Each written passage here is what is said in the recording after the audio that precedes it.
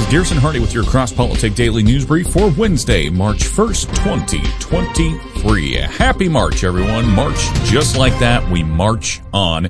This year, our Fight, Laugh, Feast conference is going to be at the Ark Encounter in Kentucky on the politics of six-day creation.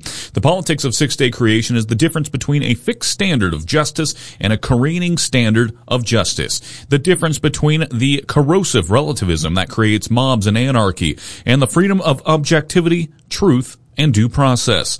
The politics of six-day creation establishes the authority and sufficiency of God's word for all of life. From what is a man or a woman, when does human life begin, and how is human society best organized? Come hear Ken Ham, Pastor Doug Wilson, Dr. Ben Merkel, Dr. Gordon Wilson, Pastor Toby, and more.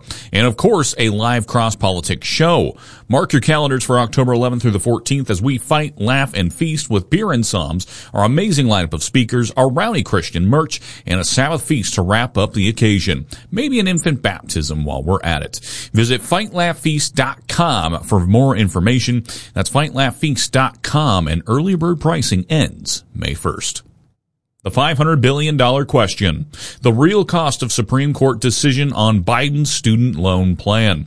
The gargantuan price tag for President Joe Biden's student loan forgiveness plan is garnering renewed scrutiny as the Supreme Court prepares to hear oral arguments on the constitutionality of the policy on Tuesday. In August, Biden announced a plan to eliminate $10,000 in student loan debt to borrowers who make less than $125,000 a year and $20,000 in loan forgiveness to Pell Grant recipients.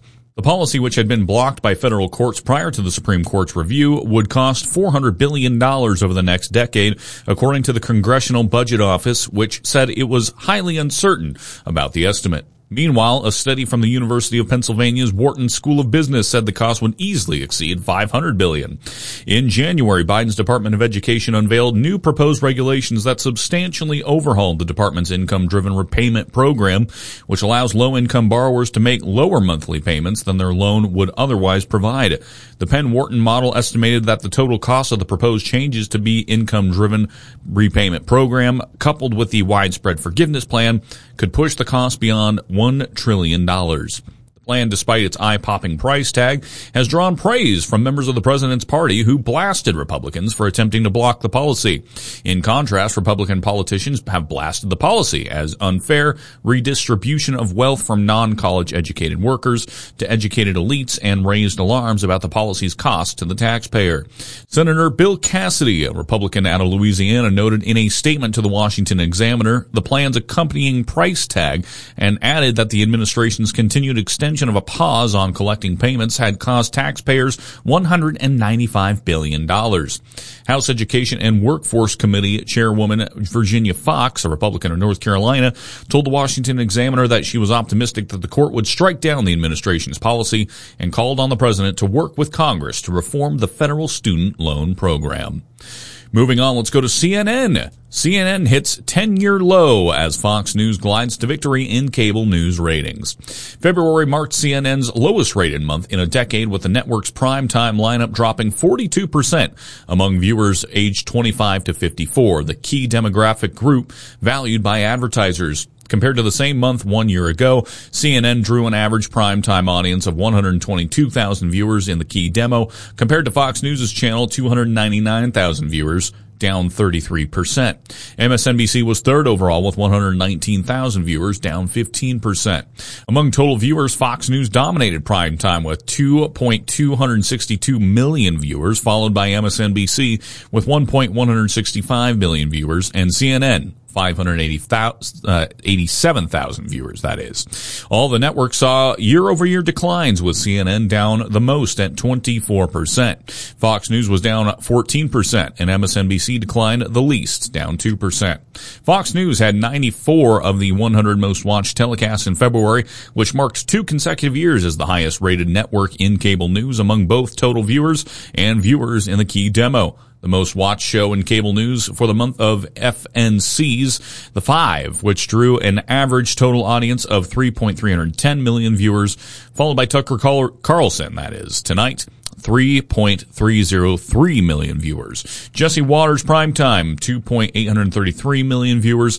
Hannity, 2.684 million viewers. And The Special Report with Brent Baier, 2.439 million viewers, all airing on the Fox News channel. In the key demo, Tucker Carlson Tonight finished the month in first place with an average audience of 461,000 viewers, followed by The Five, 371,000 viewers, Hannity with 355,000, and Gutfield, 322,000, all airing on Fox News. So, bad times at CNN, and let's move back to the Biden admin, who asks Congress to reauthorize FISA surveillance powers. Ahead of an expiration date at the end of the year, the Biden administration formally requested on Tuesday that Congress reauthorize Title VII, the Foreign Intelligence Surveillance Act, FISA, a controversial spy program used to combat threats around the world.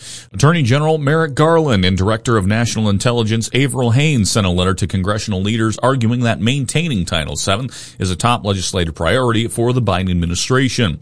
The letter places particular emphasis on Section 702, which was enacted in 2008 and is used to monitor non-U.S. citizens abroad.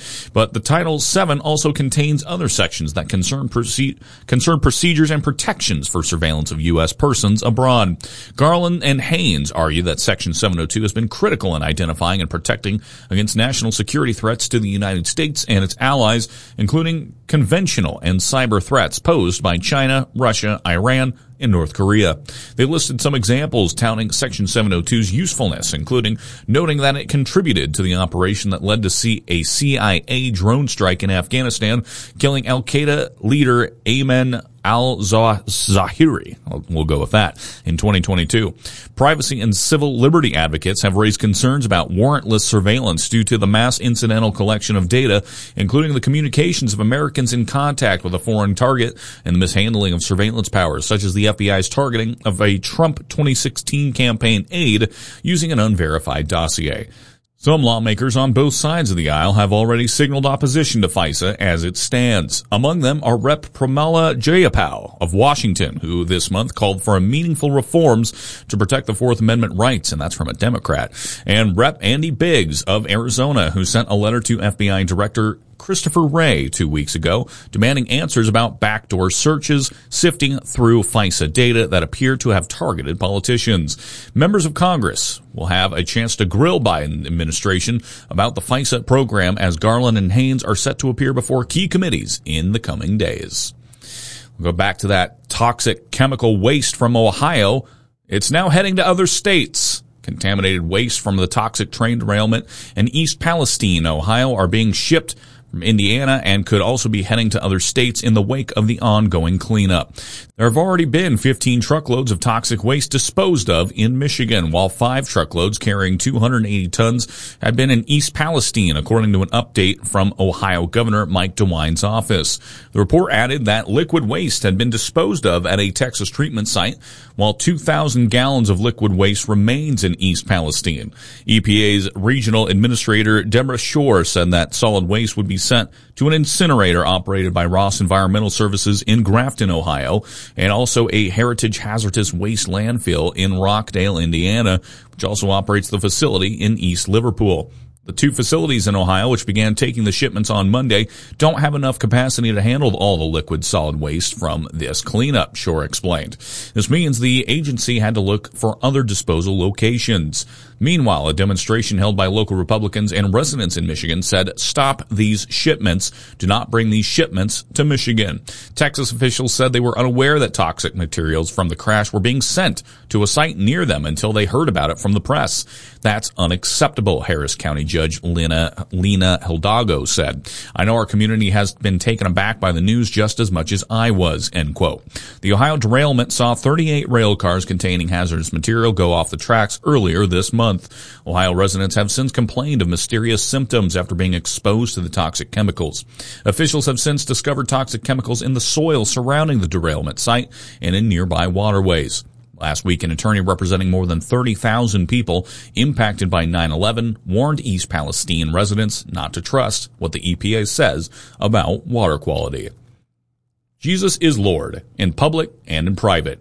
Every area of life must be subject to his lordship, and our use of technology is no exception. What captures our attention on the screen either glorifies or dishonors our Lord. That's why Accountable to You is committed to promoting biblical accountability in our families and churches.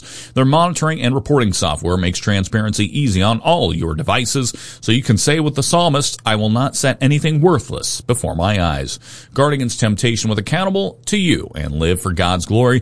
Learn more and try it for free at accountable2u.com/FLF. That's accountable2u.com/FLF. Now, it's time for my favorite topic, sports. After being removed from Super Bowl coverage, Michael Irvin and attorneys demand Marriott release Super Bowl surveillance video. Throughout his Hall of Fame career with the Dallas Cowboys, and even since Michael Irvin has been no stranger to controversy, or, for that matter, brushes with the law here and there. Irvin has been arrested multiple times over the years for everything from drug possession charges to assault. Always volatile, the former University of Miami Hurricane has been known to display an explosive temper, one that he displayed quite often. In an incident that took place at the Cowboys training facility in 1998, he stabbed a teammate, Everett McIver, in the neck with a pair of scissors when the younger player refused to get up from a barber chair. Though McIver survived the attack, the wound could have been fatal. Irvin's checkered history also includes multiple allegations of sexual misconduct that date back to the early days of his playing career. In 1996, a woman alleged that she was sexually assaulted by Irvin and his Cowboys teammate, Eric Williams. Authorities concluded that her allegations, however, were fabricated. The accuser later recanted her story. In 2007, Irvin was accused of sexual battery by a woman who said he got her drunk and raped her at a Florida hotel. Criminal charges were never filed, but she filed for a civil lawsuit in 2010. Fort Lauderdale, Florida police investigated Irvin for alleged sexual assault on March 22nd, 2017. Then on July 24th, Broward County State Attorney's Office announced they had closed the investigation and would not charge Irvin in the case. Flash forward to 2023. Prior to this year's Super Bowl coverage, Irvin was pulled from his duties as a commentator for NFL Network due to more allegations. This time it was for an exchange at a Marriott hotel between the Hall of Famer and the accuser. However, details both then and now regarding their interaction remain unclear. Irvin immediately denied any wrongdoing, saying that his only interaction with the woman, including nothing more than a mere handshake. Quote, "We shook hands, then I left. That's all I know," Irvin explained to the Dallas Morning News when the story broke. From the beginning, Irvin has professed his innocence, and he is now asking for surveillance video to be released to clear him of any wrongdoing. The playmaker is also now pursuing legal action against the woman and the hotel chain, and he got a big win in the matter late last week. Irvin's lawyers had been arguing that he had the right to view the video, as the accusations involved could jeopardize not only his public persona, but his potential to earn millions as a television personality, as well. In essence, they are looking to clear the star's name completely. It must have worked, because it appears now that the Marriott hotels and their parent company won't have much choice in the matter. Federal judge ordered Marriott to release the Michael Irvin security video. On Friday, things came to a head in the matter when Judge Amos Mazant III ruled in East District of Texas that Marriott has until 5 p.m. this Tuesday to answer the request for any and all video recordings, written reports, and or witness statements gathered that pertain to Michael Irvin's stay at the Renaissance Phoenix Downtown Hotel in February 2023. This is not a notice to produce the video and other materials. It's merely setting a deadline for Marriott's response.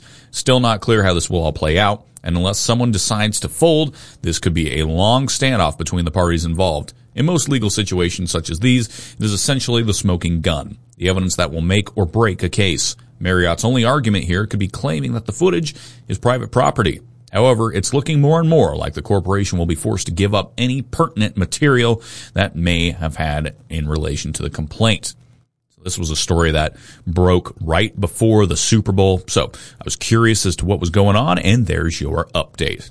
And that is your news for today. This has been your Cross Politic Daily News Brief. If you like the show, go ahead and hit that share button for me down below. If you want to sign up for a club membership, a magazine subscription, or tickets to the Ark Encounter, head on over to FightLaughFeast.com. And as always, if you want to ask me about our conference at the Ark Encounter, if you have a news story you want to send me, or if you want to become a corporate partner of Cross Politic, email me at Garrison@FightLaughFeast.com. For Cross Politic News, I'm Garrison Hardy. Have a great rest of your day, and Lord bless.